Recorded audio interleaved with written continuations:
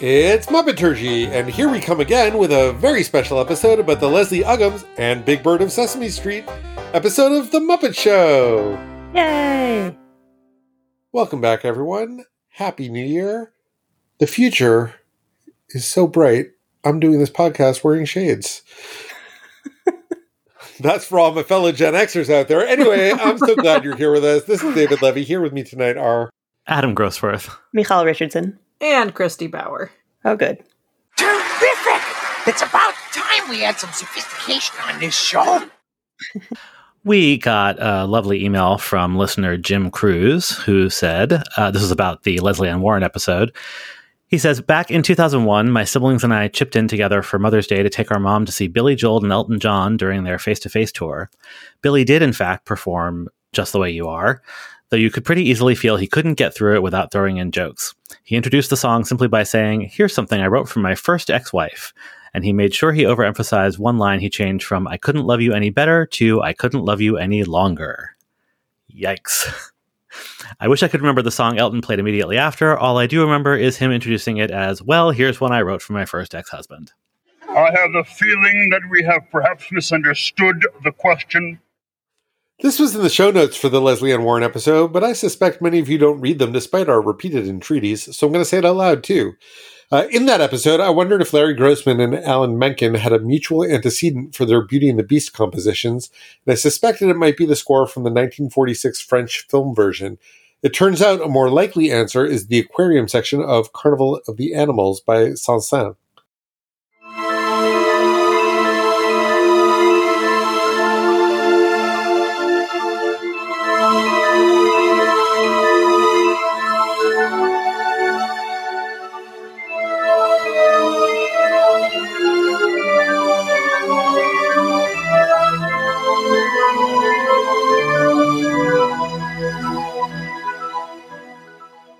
So Alan Menken has actually spoken about drawing inspiration from that piece for his score, and it's hard to hear that and not immediately hear the links between that piece and the two Beauties and Beasts. So I think we solved that puzzle. So, some exciting news in Muppeturgy land for all of you super fans. We now have merch! Exciting news! Very exciting news. Just in time for the holidays in January. When we're recording, yes. Hey, when they're hearing for it. all your Martin Luther King Jr. Day and Tu B'Shavat needs. Mm. And this is why you should follow us on social media, because we're recording this in early December. Dress your friendly local tree in a t-shirt that says Muppeturgy. Yeah, so we have a store set up at TeePublic, and the great thing about TeePublic is not only can you pick the type of shirt you want, or you can also pick the color, and it doesn't have to be a shirt. Our various designs are on stickers and notebooks and mugs, and sky's the limit. So we've got some things that I think those of you who've been listening for a while will get a kick out of. Where can they find it? Oh, that's a very good question, Adam. Thank you. It's at Muppeturgy.com/store is the easiest way to get there. But also if you go to TeePublic and just search Muppeturgy, it'll direct you in the general right area. Here is a Muppet News Flash. We're here this week to talk about Season 3, Episode 18 of The Muppet Show. It was produced the week of December 5th, 1978, and it aired on February 12th, 1979, President's Day, another holiday you could buy our merch for. It was number 18 in the air order between Danny Kaye and Harry Belafonte. That's how I ranked it, too. Hey! In my rankings of episodes. Between Danny Kaye, 6th from the bottom, and Harry Belafonte in the top 3. This one's somewhere in there. So there's one ad outside of the TV section that caught my eye. It was for a book. The headline was, if you think last year was bad, wait until this year.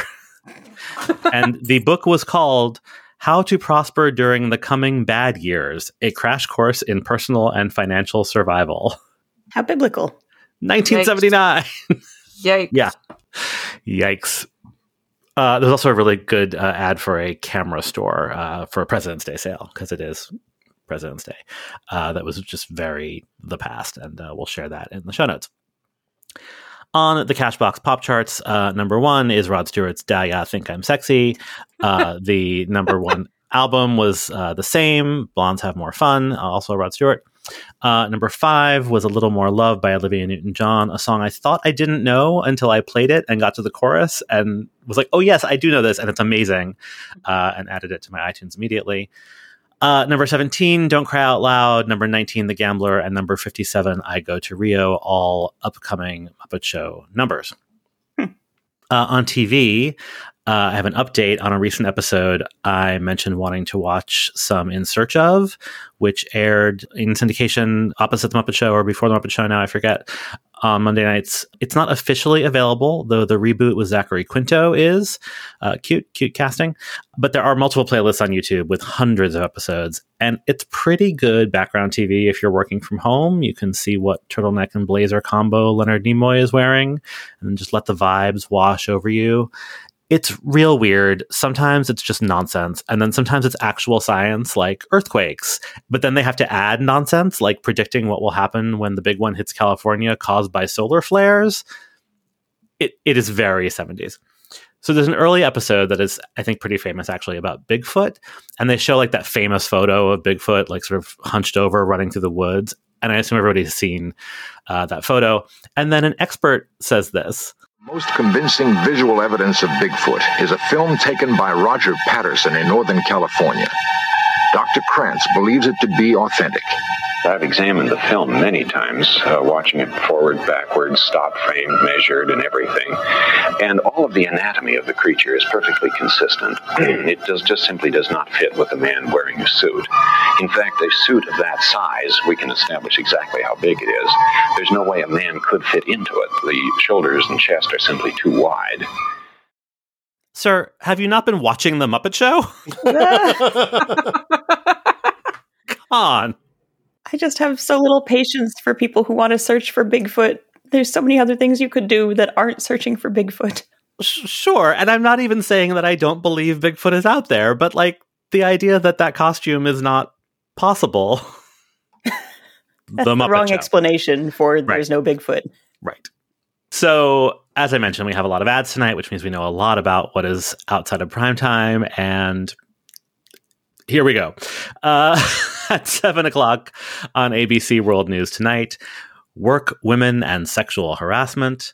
Part 1 of a series of 3 special close-up reports. I was all set to read the blurb from the ad and make fun of it, but it actually sounds pretty solid. They said all the right things, even in 1979. So good job, ABC World News tonight. You solved it. Good thing that's done with. On Channel 2 News at 6 and 11, at last, college life is back to normal. Fraternity beer busts, toga parties, food fights, college kids jamming into phone booths. Did people really do Okay. It was all supposed to have ended in the early 60s, but now a new strain of frat fever is sweeping across our college campuses, not to mention television and movie screens. To find out what's behind the rebirth of fraternity life on campus and what it's like to be a brother or sister, watch Arnold Diaz's special report. Good thing the pandemic is over.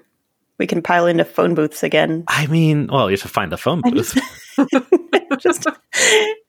Why though? Was this before or after Animal House? After. Well, that's why.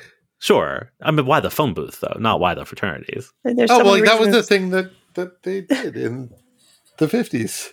I'm so glad we have the internet. See how many people you can stuff into a phone booth? I mean, I don't get it, and I get it even less now. You were in college? Yeah, but not stuffing into a phone booth. Just sounds unpleasant. Okay, this one's more fun, I promise. Opposite the Muppet Show on Channel 4, new The Guinness Game, based on the Guinness Book of World Records. Wikipedia says this actually started in syndication on September 17th, 1979, so this must have been a test airing.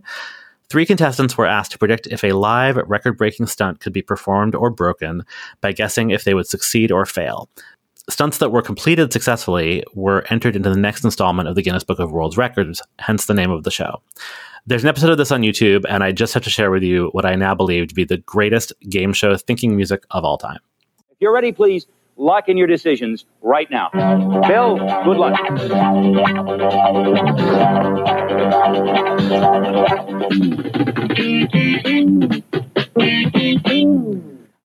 That's not thinking music. That's fucking music. Well, that could have been a world record.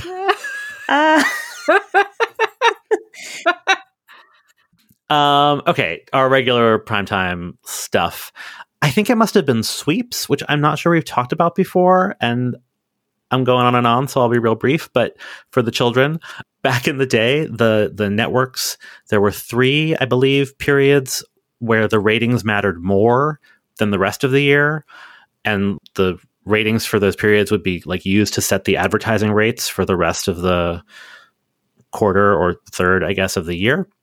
Which is weird because like they would do special programming to goose the ratings. And so I don't know why that then set the ad rates for when the programming was normal. It doesn't really make a ton of sense to me. But they were in February and May and I think November. And so I think this must have been a Sweeps week. Because on CBS, instead of our regular programming, we had Gone with the Wind Part 2.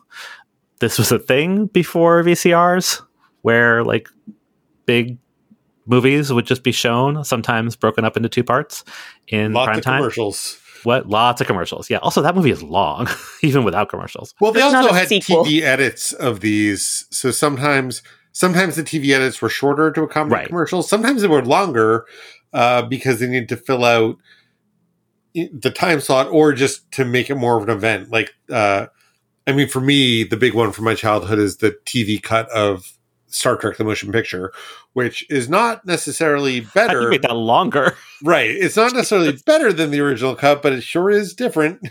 By different, I mean longer. I'm pretty sure that my actual earliest memory is of seeing Star Trek: The Motion Picture in a movie theater. Is that scene with the Klingons at the beginning? Wow. not Were knowing you what the fuck was being going on. punished for something? Was I what? Being punished? I mean, not on purpose, but yes, it was in hindsight, perhaps not a great choice on my parents' part. Yeah, anyway, so that and then Lou Grant after that, because that was 2 hours. ABC had All-Star Family Feud. The teams were 8 is Enough, Family, Welcome Back Kotter, and The Love Boat, followed by How the West Was Won. NBC had our friend Little House on the Prairie, episode The Lake Kezia Monster. The children set out to create a monster to scare Mrs. Olsen from foreclosing on an elderly woman's home. Followed by Backstairs at the White House, Part 3, which we have already discussed, starring Leslie Uggams. Oh, nice segue. Smooth. Good blend. Is busting out all over. The 10. And the bitches and they hucking up a cheapest out of all the morning glories on the fair. Because it's June. Just because it's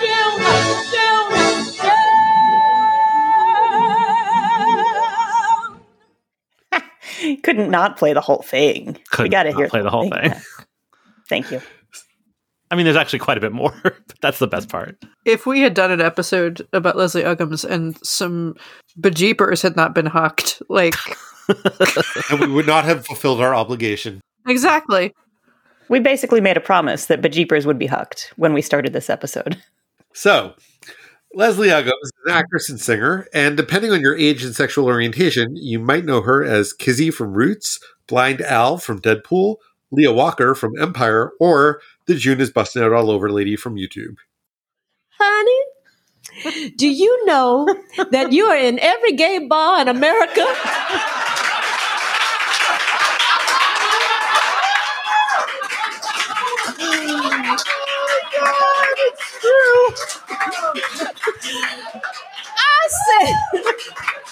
I said, doing what? Leslie was born in 1943 in Harlem to a musical family, and by 8 years old, she was on TV playing Ethel Waters' niece on the show Beulah. Her continued success at an amateur performers competition at the Apollo Theater led to a regular gig performing there.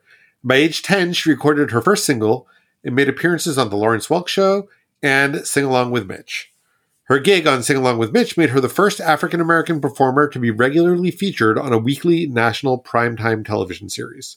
For those not familiar, the titular Mitch was Mitch Miller, the head of artists and repertoire for Columbia Records, and before long, Leslie had a contract that would lead to 10 albums and a number of hit singles. All the while, she was also studying at Juilliard. In 1967, she starred in the Broadway musical Hallelujah Baby, which made her a star, and a Tony Award winner. She would periodically return to the stage throughout her career. The 1970s were all about the screen for Leslie, who became the first African-American woman to star in her own musical variety television series, The Leslie Uggam Show, on CBS. She made a number of movies in the 70s, but it was her role in the 1977 miniseries Roots that made her reputation as a dramatic actress. For that performance, she won the Critics' Choice Award for Best Supporting Actress, and she was nominated for both the Emmy and the Golden Globe Awards for Best Leading Actress.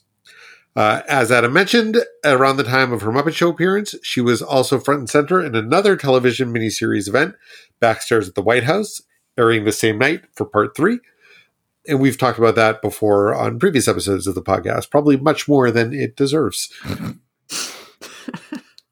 On top of everything else I've mentioned, she's had an active concert career that continues to this day. In fact, as we're recording this, she just did some nightclub gigs in New York City. She's worked pretty consistently up to this day across film, TV, theater, and concerts, and everything from comedy to drama to musicals. So I'm not going to list all her credits, but she's great. And if you like her in this episode, you should go look her up and check out her work. So my first exposure to Leslie Uggams was when I was 10 years old. She had replaced Patti LuPone in Anything Goes on Broadway, and that was one of the very first Broadway shows that my parents took me to.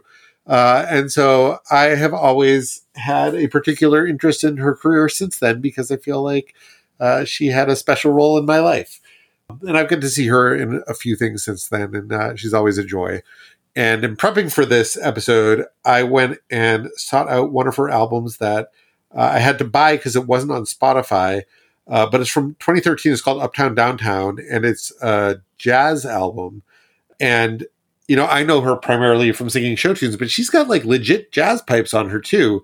You know, she very much looked up to Lena Horne and played Lena Horne in a musical out west that was supposed to come to Broadway but never did. And you really feel her channeling kind of the Lena Horne energy in that album. So I recommend it if you are interested in more Leslie Uggams and not afraid of putting down a little bit of cash for it. Anyway, what are your thoughts about Leslie Uggams? Yeah, I love Leslie Uggams. I did a project when I had a really terrible data entry job about a decade ago where I listened through the cast albums of every single Best Musical Tony winner. And her performance in Hallelujah Baby on that album is really, really striking. But I mean, my primary association with her is the aforehucked bejeepers. Should we explain what that is? I mean, do we need to? No, we should. I think. Okay. I mean, very briefly, it's an outdoor performance. Was it 4th of July? It's something, yeah. And it's being televised. And as she explained in the second clip that we played, and this will all be in the show notes, she didn't really know the song, and she was reading the lyrics off of cue cards, and the grass was wet. She's walking through the audience towards the stage, and the grass was wet, and the guy holding the cue card slipped and fell and did not get back up.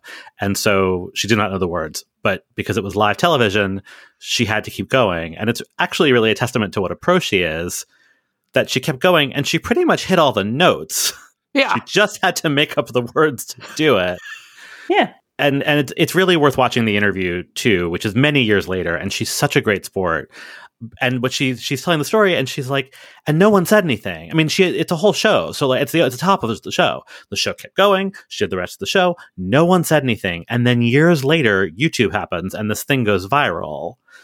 And she is a great sport about it, and it's just very fun. And also June like 1st, such she a pro. busts out all over. Yeah, like that. She just like not only kept going through the song, but like did this entire concert without like even thinking about it.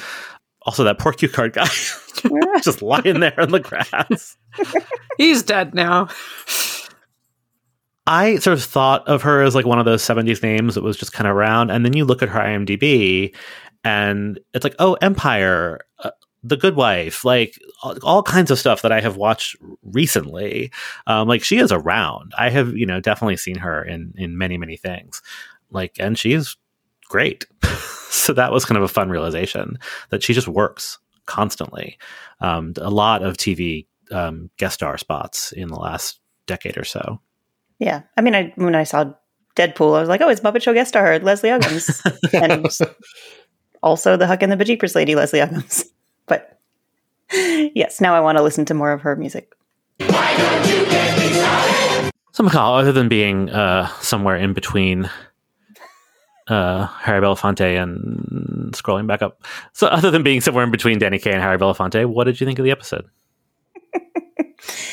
Yes, it's lower than number 2 and higher than 6 from the bottom. It's also bigger than a bread box. This was a fun episode.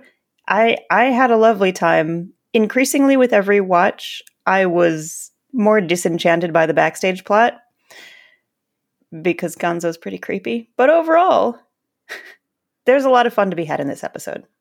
David? Yeah, I think I liked it slightly more than Michal did, mostly because this backstage plot was excerpted on one of the Muppet compilation videos I had as a kid. And so it was just like instantly familiar to me, so much so that I had to take a minute and think, is this a children's television trope, or is it just that I watched this specific sketch over and over and over again? Both the like, I'm going to faint so that my intended will give me CPR, and also the whole like, I'm bringing you flowers and you're allergic and that causes chaos.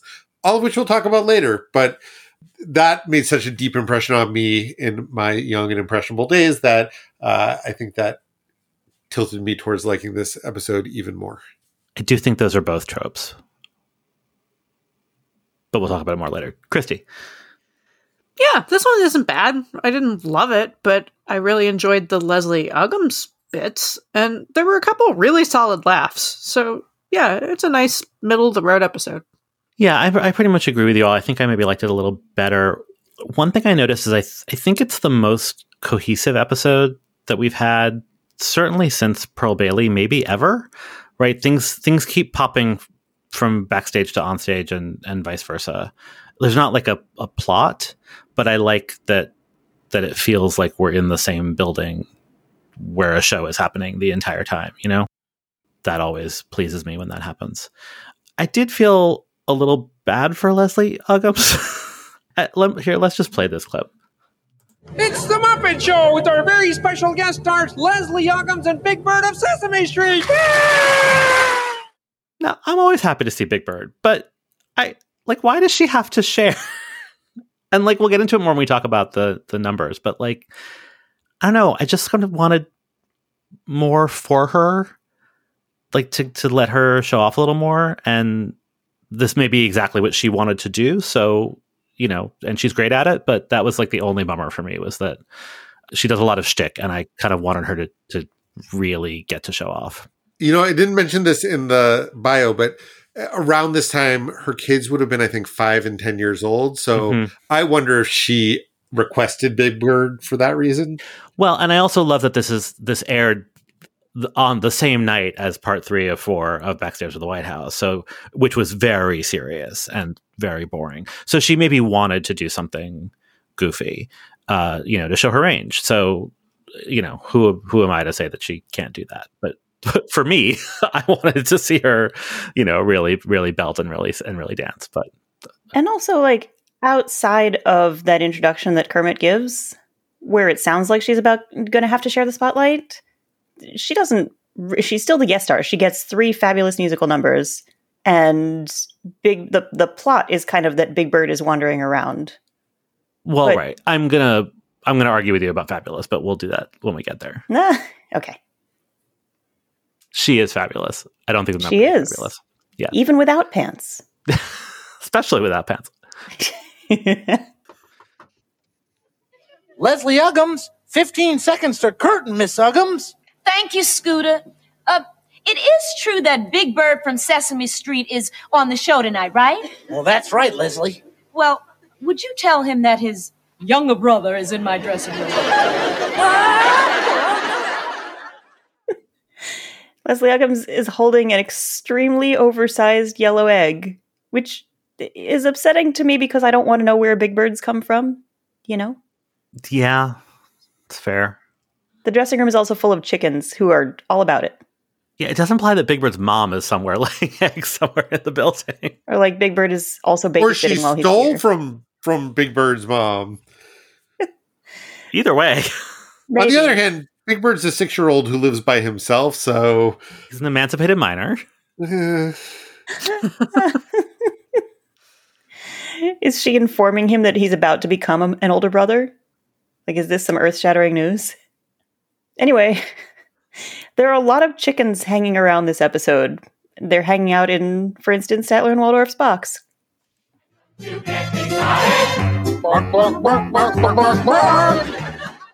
They're just chilling and singing along. And once again, totally off the beat. Every time. They're chickens. I mean, and clearly nobody made them a chicken scratch track. Boo. We're going to go with cluck track. Both of you are fired. Also, it seems like they ran out of time or pupils to finish building all these chickens. One of them, like, doesn't have pupils or, like, has mismatched pupils. They're mismatched. Like, they're like, it's one crazy eye and one regular eye. It's very upsetting. One, like, tiny eye and one enormous eye. Like, Yeah. and it doesn't seem intentional. Like, something's wrong. But we've seen, like, a whole coop full of chickens before. Maybe they took those eyes off that coop full of chickens and put them on somebody else, and now they're in trouble. Oh, They also might be the kind of puppets that are constantly breaking and needing to get refreshed. Maybe. Gonzo's trumpet quacks, and then two ducks respond and show up and hang out with him. And I love knowing that they're two duck puppets. I don't know why. I'm just so charmed every time a duck shows up. Muppet ducks are great. Puppet ducks are great, but it weirded me out that they quacked rather than, speaking with British accents after the Ronald Duck Mickey Mouse thing. I was expecting like a, oh, hello. And then when they quacked, I was like... But they're also Muppet ducks who just show up and quack and cause chaos. I'm here for a chaos duck. Oh yeah, I'm not saying it's rational. It's just deeply felt. If we ever sit down and plot out that hierarchy of which Muppets speak and which Muppets quack, we'll have to negotiate what place ducks go in. Muppet Show backstage. Big Bird will figure into the plot eventually, but right now he's just here, wandering on stage. And also, making a special appearance tonight is a friend of mine from Sesame Street, Big Bird. Oh, hey, Kermit, now, huh? Now? Not yet, Big Bird. You come on a little later in the show. Oh, okay, I'll just wait back here then. Yeah, just watch out for the overhead lights. Okay, how low is the grid? I mean, Big Bird is 8 feet tall. Even Muppet Monsters, I don't know how many of them are Big Bird sized. Not many. The lighting grid should be higher than 8 feet, is what I'm saying. Yes. But then when we go backstage and Big Bird is hanging out backstage, and it turns out that, like, the second level where the dressing rooms are shorter than his head. It's a Muppet-sized theater, I guess, is what I'm saying. True. Still alarming. Yeah. Anyway, after Big Bird wanders on stage, he wanders... Wait, no. We cannot go past this without talking about how Kermit just is constantly referring to Big Bird of Sesame Street. Big Bird from Sesame Street. My friend Big Bird from my old neighborhood, Sesame Street. Sesame Street has been on for 10 years at this point. It is a huge international phenomenon. Why is Kermit acting like we won't know who Big Bird is? From Sesame Street. I don't know. I mean, Big Bird being on prime time might feel unusual. I don't know. I don't have a good answer. I mean, I think about Sesame Street being under slightly different auspices. So, like, I mean, I can't imagine it's contractual. Right. Must only refer to him by his full name, Big Bird from Sesame Street, or you can't use him. On The Muppet Show, if you just said Big Bird, that could mean any number of things. You have to specify which Big Bird. I mean, maybe it's a more specific way of saying, like, television's Big Bird. Yeah. I don't know. And from 8 is Enough, Dick Van Patten. Right, but we don't get, and from backstage at the White House, Leslie Uggams, we just get Miss Leslie Uggams. They do specify that Kermit lives on Sesame Street, so he's Big Bird's neighbor. Which also doesn't feel right in a Muppet Show universe. Yeah, that's weird too. Doesn't even really feel right in the Sesame Street universe. I never feel like Kermit lives there. I've not really watched an episode in a very long time. He just commutes. Yeah. Yeah. He parachutes in to report on the conditions on Sesame Street, and then he goes back home to his gentrifier. I just have a lot of questions about the Big Bird of it all in general, because it's not like they have him do much. Like, I don't know. I don't know what I was expecting. It's weird, and it's like, it is also weird because Carol Spinney is not on The Muppet Show. Unlike Bert and Ernie, who are played by Jim Henson and Frank Oz, who are always there. And they shot in London. So, like, the logistics of, like, having to get... I understand that puppet, traveled quite a bit. But, like, having to get Big Bird and Carol Spinney to the set was not nothing. Yeah, and to show up and just, like...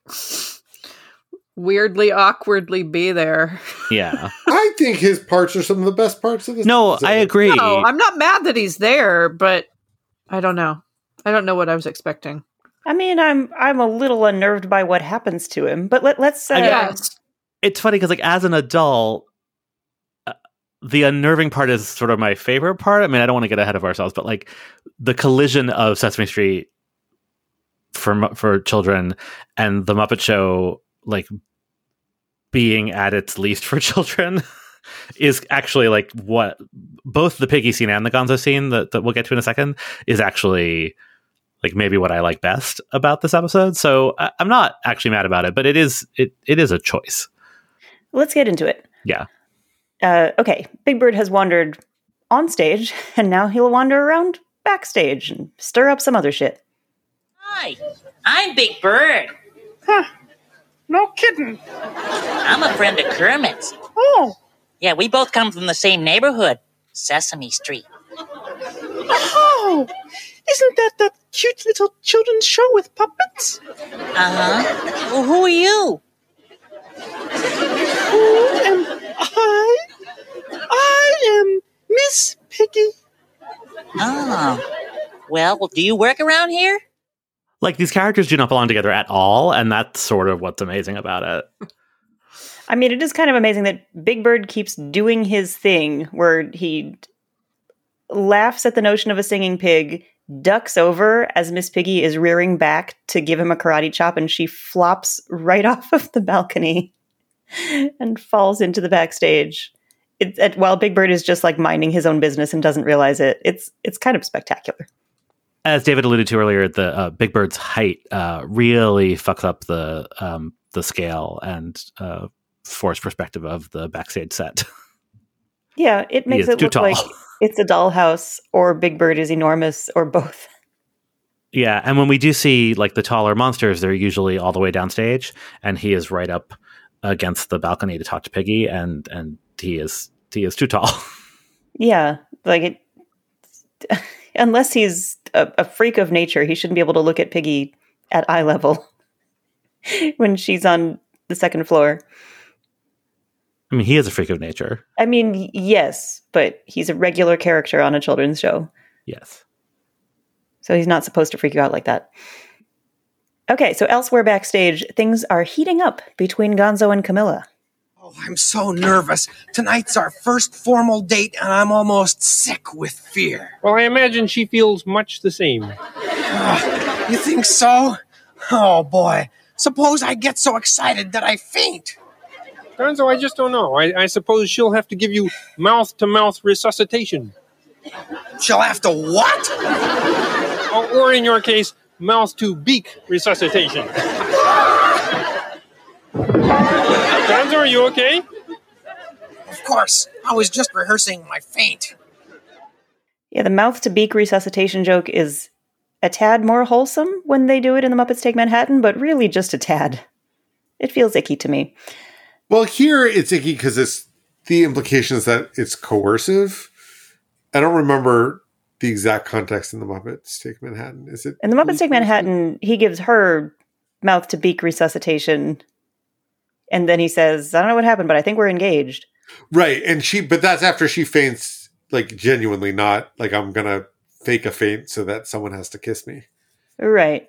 That's to me is the difference between, like, sort of charming and sort of gross. It's still odd. Anyway, while everybody's on stage, Gonzo and Camilla have a date, because that's the way things go on The Muppet Show. Gonzo's clever ploy to show up in her dressing room and get her to kiss him doesn't work, though, because Camilla is busy sneezing. She's allergic to the flowers Gonzo brought. In fact, she is so allergic that she propels herself right out of her dressing room, and she somehow yeets herself through a window and onto the set of Muppet Labs. It makes me laugh every time. It's, and also it has the Gonzo whooshing sound effect when she whooshes out of the room. Which is great. I don't feel great about Gonzo feeling like he needs to con his way into a kiss on a date, but it's also, a lot of fun. Yes. He says it's their first formal date. Does that mean that they've just been hooking up until now? That's a good question. Maybe they've been out for coffee, and this is like a bring flowers date. Have they really had a relationship until now? I feel like we've had this growing sense of Gonzo being connected to first birds and then chickens, but I don't think Camilla's really been singled out in this way until now. I am just saying the phrasing of it's our first formal date as opposed to first date suggests that there have been other interactions. Like group hangs. Maybe it's a situation where like they've been on some dates and now they're like going steady. It feels like things are getting more serious when they've been casual. Sure. But it's still, to your question, why does he have to coerce her into a kiss? Yeah. Well, I think that's about his low self-esteem more than anything. Sure. Can we talk about Camilla's dressing room? Yes, please. The fact that she has a dressing room. Does every Muppet Chicken have their own dressing room, first of all? Does every Muppet have their own dressing room? Apparently. How big is this theater? I ask Scooter's uncle. There's also a dartboard featuring Colonel Sanders, and there's hay. It's basically Miss Piggy's dressing room, but there's hay all over everything. As a person who also has a picture of Colonel Sanders hanging up, I appreciated that. Though mine is hanging up over my spices. Do you also throw darts at yours? I don't throw darts at mine. My dad found it like a yard sale or something, and it's autographed to the lovers of great chicken. And do you only have 11 spices on your spice rack? No, I have way too many spices on my spice rack. Listeners, Christy is from Kentucky, lest we forget. Yeah. I appreciate the context. But yeah, Camilla gets a dressing room. I guess for a lady with whom you need to book a formal date, I guess it makes sense that she is a lady of the kind of stature where you get your own dressing room. There's also a sweet little backstage spot where Leslie Uggams is just kind of interviewing Gonzo, and she's asking what first attracted him to Camilla. And Gonzo extols Camilla's virtues, and then he also says she's very talented, and she just whooshes out and does this tiny flamenco number. Whooshes back off screen again. This is a promising budding relationship. Yeah, until. Okay, so Miss Piggy does not care for Big Bird hanging around. But guess who does? Wow! Perfection incarnate! Wow! Statuesque, and yet still poultry in every sense. You have that one thing lacking in chickens. Bulk. I'm so confused. You are so huge! I have no idea what you're talking about, sir. Boy, oh boy. It's so upsetting. It's even more upsetting than the chef wanting to cook Big Bird in Muppet Family Christmas. Is it? Yes. Okay. What upsets you more? People wanting to eat Big Bird or fuck him? That's a terrible choice. Somebody should have to make that choice. Don't ask me that question. Both? First one, then the other?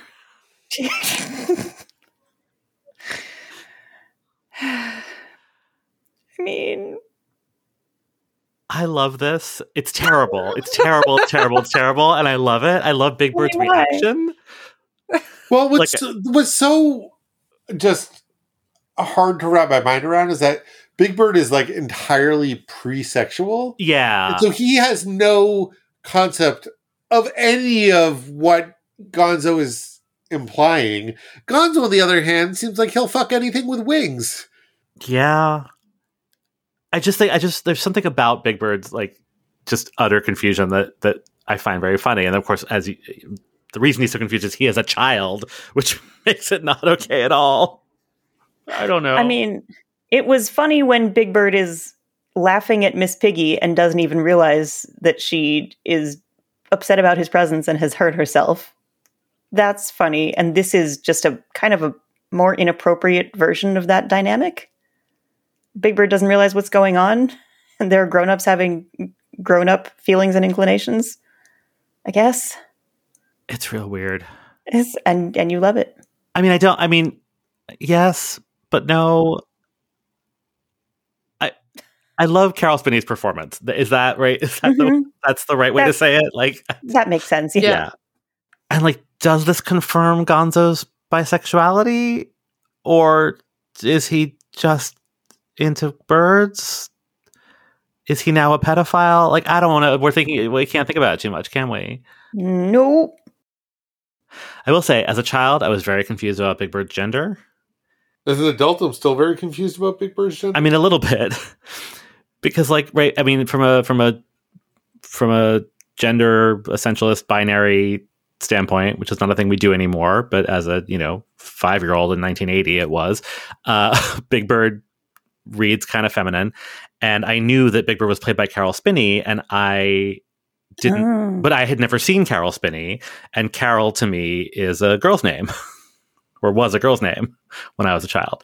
I had never heard of a man named Carol.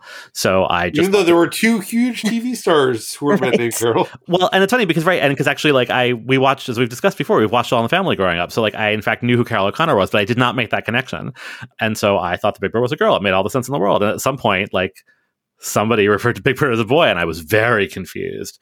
And surely this episode of The Muppet Show did not help. Anyway... As far as Gonzo goes, to make matters even more foul, as the end credits roll, Gonzo reveals himself to be a chickenizer. Listen, Chicky babe, you gotta forgive me. I'll never talk to another chicken again. Oh, hi, Camilla. Gonzo, you're quite a shocker. I thought that Camilla was your one true love. Oh, yeah. Chickens all look the same to me. Jeez Louise, Gonzo. He wrote a whole song for Camilla, and then got distracted by Big Bird, and then got distracted by another chicken, so I don't even know what to think.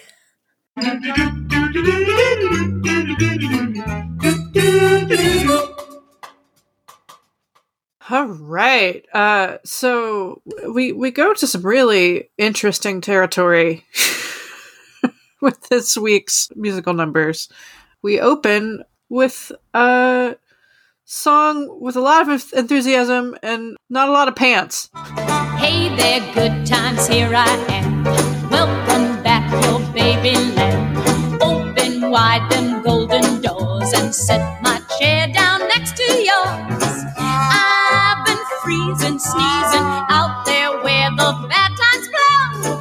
Please don't stop to scold me. Let your loving arms enfold me. Hey there, good times, take my hand. Give my music to the band. Oh my god, the key change in the middle of this gives me motion sickness. I hate it. Okay.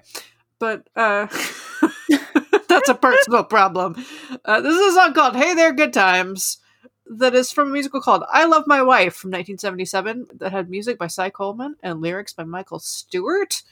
And I Love My Wife was a musical about wife swapping in New Jersey.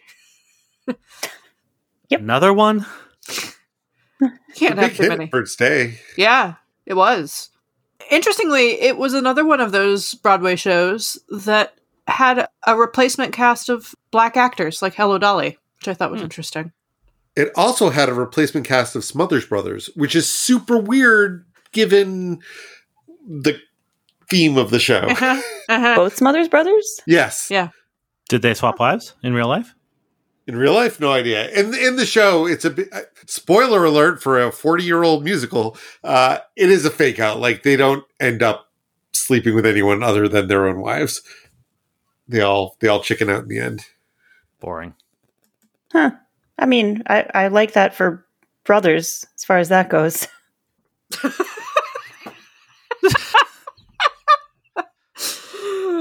Oh, yeah. Don't sleep with your in-laws. But yeah, let's talk about the monsters. This is full of monsters. We got Sweetums. We got your Timmy Monster. We got your Dog Lion, Mean Mama, Gorgon Heap, and a handful of mutations. And they're rocking the fuck out. They're having so much fun. I love it so much. Oh my god, Timmy Monster is living his best life. Oh my god. I'm so happy for him. He's got a tambourine and nobody's going to take it away from him. This is the best day of his life. The other monsters are the band. It's really... It's a fun time. Now, I have some quibbles, mostly about Leslie Uggams' lack of pants. I mean, why she is looks that a problem amazing. for you? She doesn't need pants. I mean, it's just... He said she's wearing a blazer. So she's wearing this, like, red, like, sequin blazer and a red beret. Tam? Yeah, it's somewhere between a tam and a beret. And it's very cute. Bam. Like, I'm not like, oh my god, she must wear pants. It's just like the length of the jacket is weird. You know, like, it's one of those things where, like, I feel like if you're gonna do that, there needs to be... Anyway, we're not a fashion podcast, but it was also that thing where I'm just like, what? I mean, obviously she, like, has something on underneath it, but, like, I think it bothers me more because she's wearing, like, a shirt underneath the jacket.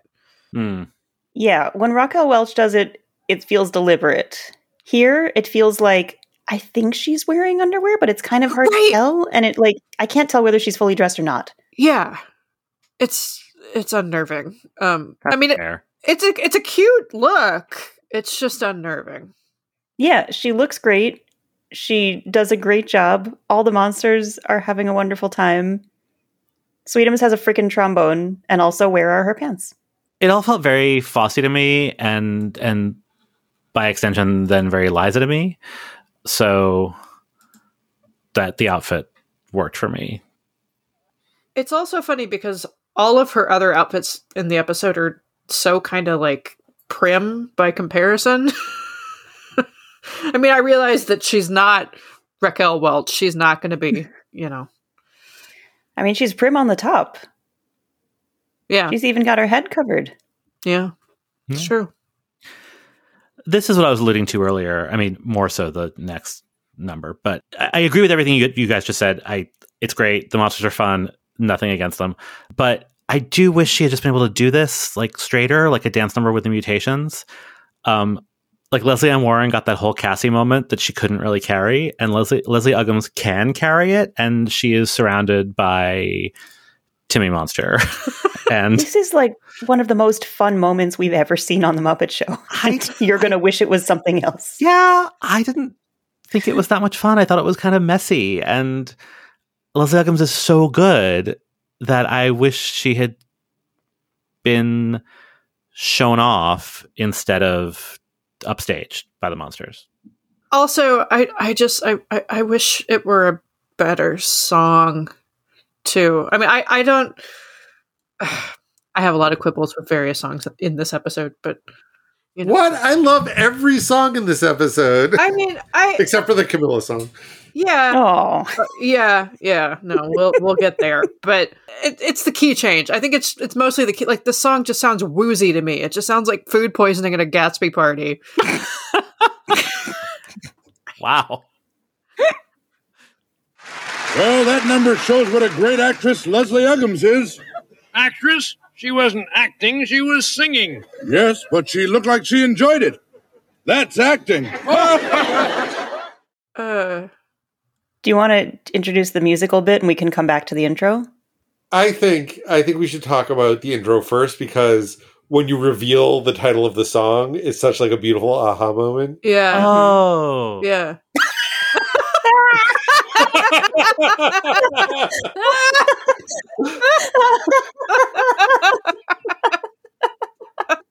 Okay. So our next number gets a little fishy. Listen, Lou, what does it take to become a great boomerang fish thrower? Well, you gotta have soul. And if you can't get soul, use halibut. I shouldn't guess. Yeah, but in that case, I use a catcher's mitt. Why? No. Don't tell me. Let me guess. Just for the halibut? You're catching on. Listen, how did you acquire this talent? Was it an accident? No, it was on purpose. So for those who don't recognize the voice, obviously that's Leslie Uggams with New Zealand, our boomerang fish thrower. And they're about to do what I think is a genius choice of musical number. Hit it. Here you come again, looking better than a body has a right to, and shaking me up so that all I really know is here you come again, and here I go. Two at once. So this is Here You Come Again. It was a big, big hit for Dolly Parton in 1977, and I was shocked to learn that she didn't write it, because she writes a good chunk of her material. But no, the song was written by Barry Mann and Cynthia Weil, who are a married couple who have written songs together since the early 60s, and they themselves are in fact characters in a musical. They're characters in Beautiful, the Carole King musical.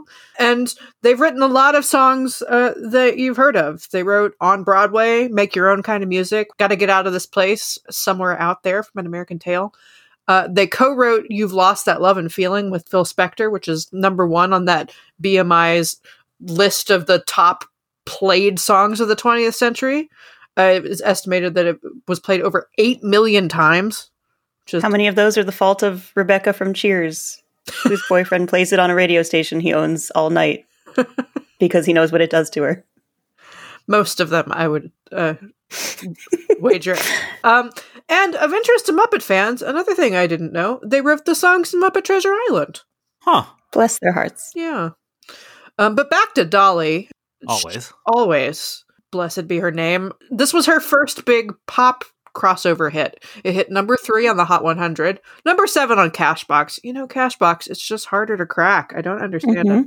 And it was number 1 on the country chart, the Billboard country chart for 5 weeks. And she won the Grammy for Best Female Country Vocal Performance. But she was actually not the first person to record it. B.J. Thomas was actually the first person to record it. And I have yet to locate his version of it, which I would like to hear.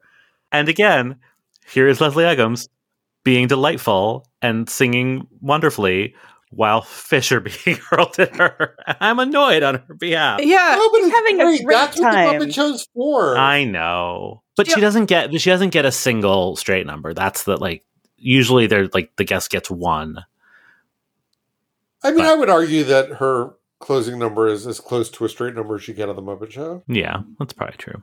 She also doesn't get to sing the full song here. That was my disappointment. I was like, I could have taken quite a bit more of it just to enjoy her singing it as fish were, flying around her.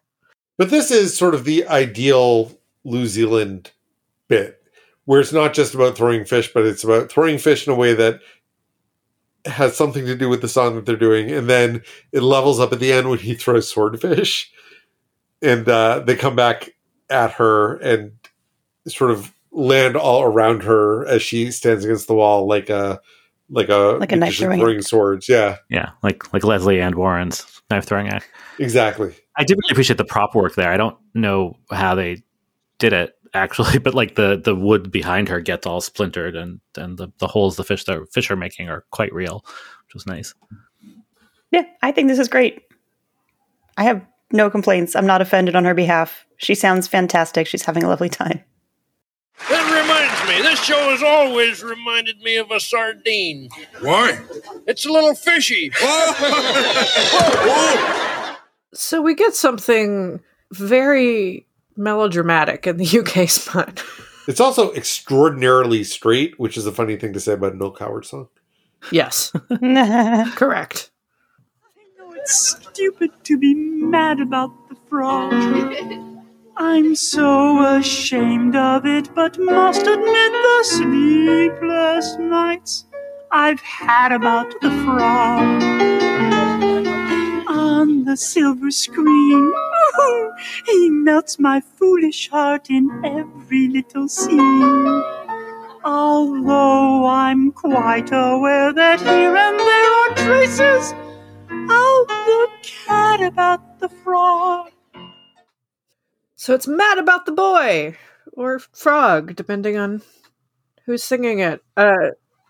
It is, in fact, a Noel Coward song from 1932. It was introduced in a West End review of his songs called Words and Music. And in that particular show, it was introduced by a quartet of women. But he'd written additional verses that made the song much more explicitly gay. But because it was 1932, you know, what are you going to do? And funnily enough, Words and Music found its way to Broadway 7 years later in a revised version called Set to Music. Okay. Sure. The boy in question is rumored to be either Douglas Fairbanks Jr. or Tyrone Power, which Douglas Fairbanks Jr. was very good friends with Noel Coward. And Tyrone Power was an enemy. Yeah. And the song was used to great effect in a commercial in 1992 for Levi's. It's a really weird commercial, but it involves this like guy like taking his shirt off and getting in and out of various swimming pools in a pair of Levi's. And it's underscored by a recording of it by Dinah Washington from 1961. And it was so popular that they actually released that as a single, and it actually cracked the top 50 in the UK. Huh. I do really like this. I mean, I'm gonna just to stay on my bullshit. Miss Piggy gets a straightforward number, but Leslie Uggams doesn't.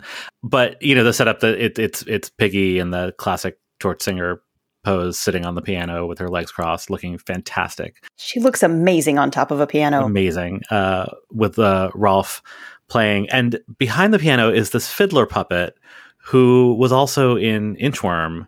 But there he was on the balcony with the weird uplighting, looking all creepy.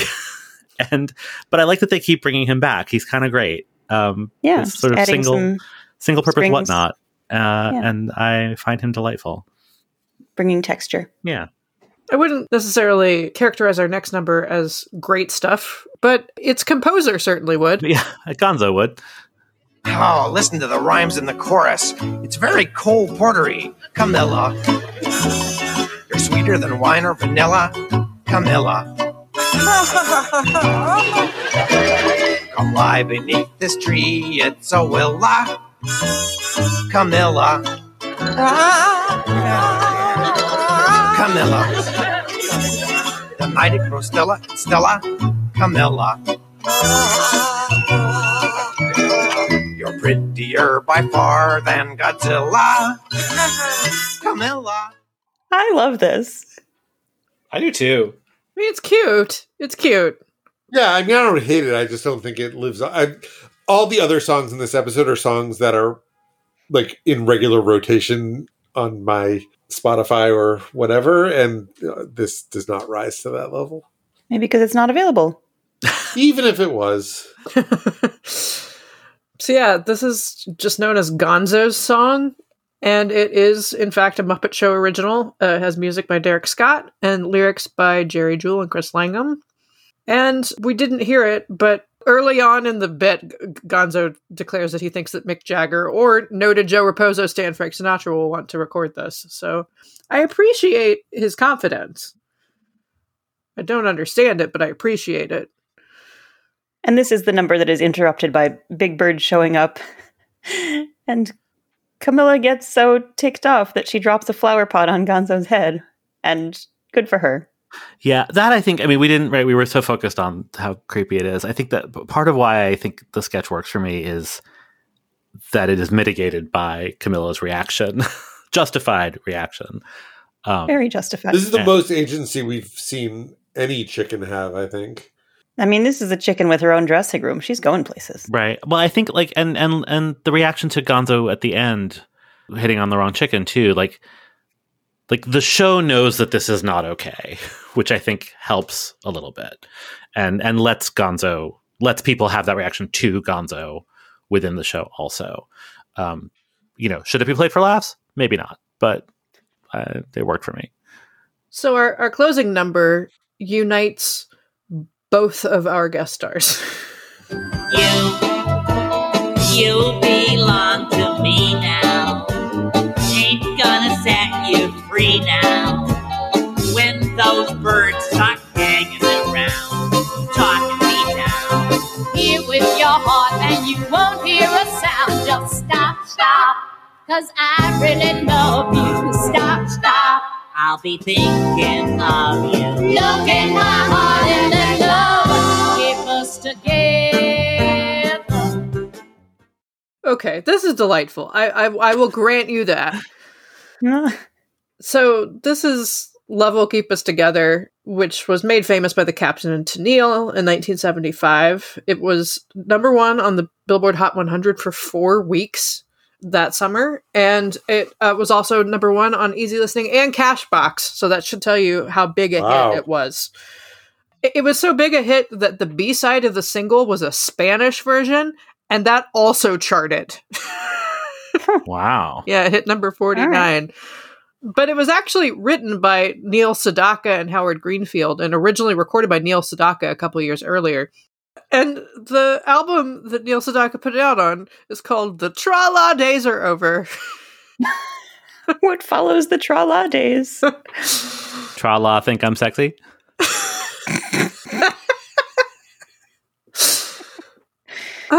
And something that always delights me when I remember it is that the Captain and Tennille, so that they were a married couple at the time. They later divorced, but the Captain, so Tennille is Toni Tennille, who is still with us, a singer. But the Captain, his real name is Daryl Dragon.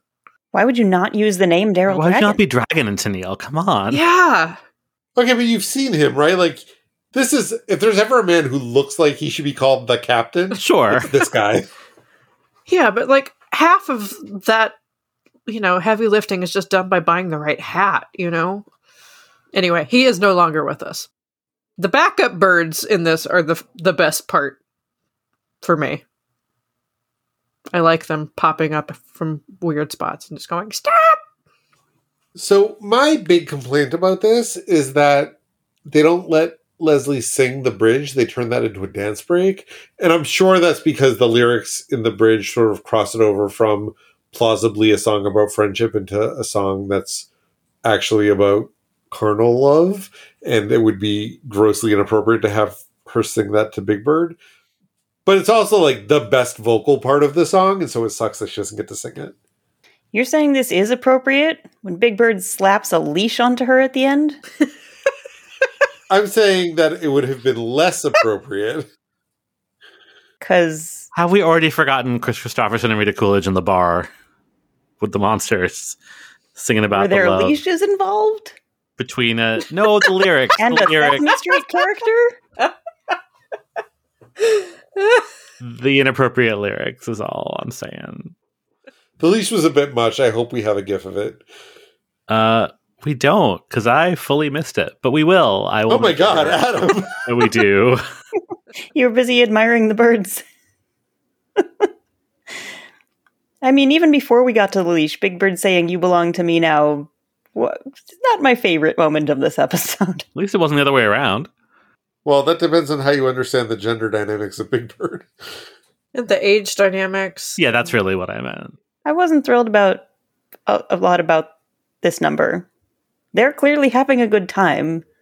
Yeah. But I get the feeling Big Bird is in over his head? Very tall head. Yeah. I just found it a little dull, but apparently I need to watch it again because I missed some stuff. Kind of zoned out, and I shouldn't have. Never mind that jazz. Listen, Turkey. What? And get out of show business? Okay, so this week Muppet Labs has the answer to the energy crisis. Well, jeepers, you're about to witness the world's first demonstration of fireproof paper. Here is my assistant Beaker carrying a lighted blowtorch. He will now show you how impossible it is to ignite the fireproof paper in this basket. There is no way this paper can burn. With Muppet's fireproof paper, you'll always feel secure.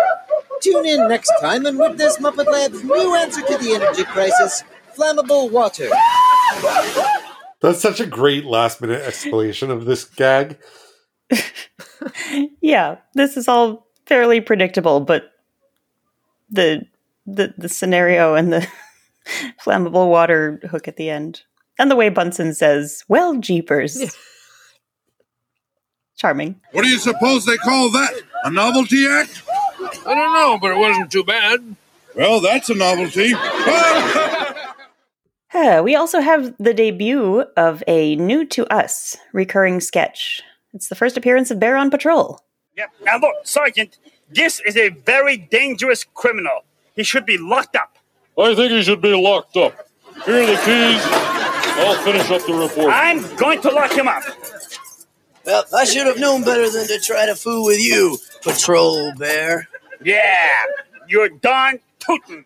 So it's a pig with the voice of Steve Whitmire and the hair of Fozzie Bear, who's arrested for Very impersonating upsetting. an officer. I mean, it'd be one thing if he was just wearing a wig like some pigs do, but it's a wig that has Fozzie Bear's fur. And like, is that part of the impersonation? Right. It's such a strange conceit. I stared at it trying to figure out if Fozzie just had his hand on the pig's head to try to direct him, into the station, and then realized it wasn't, and just I hate it. I hate it. Yeah, no, it's a Fozzie skin wig. It's a fun scenario though. He tricks Fozzie into the cell. He says, "After you," and Fozzie says, "Oh, thank you," and steps inside. The impersonator walks away, and Link thinks that Fozzie is the impersonating perp who's locked in the cell, claiming that he wants to get out. Bear on Patrol just hits different in 2022. Yeah, all cops are bears.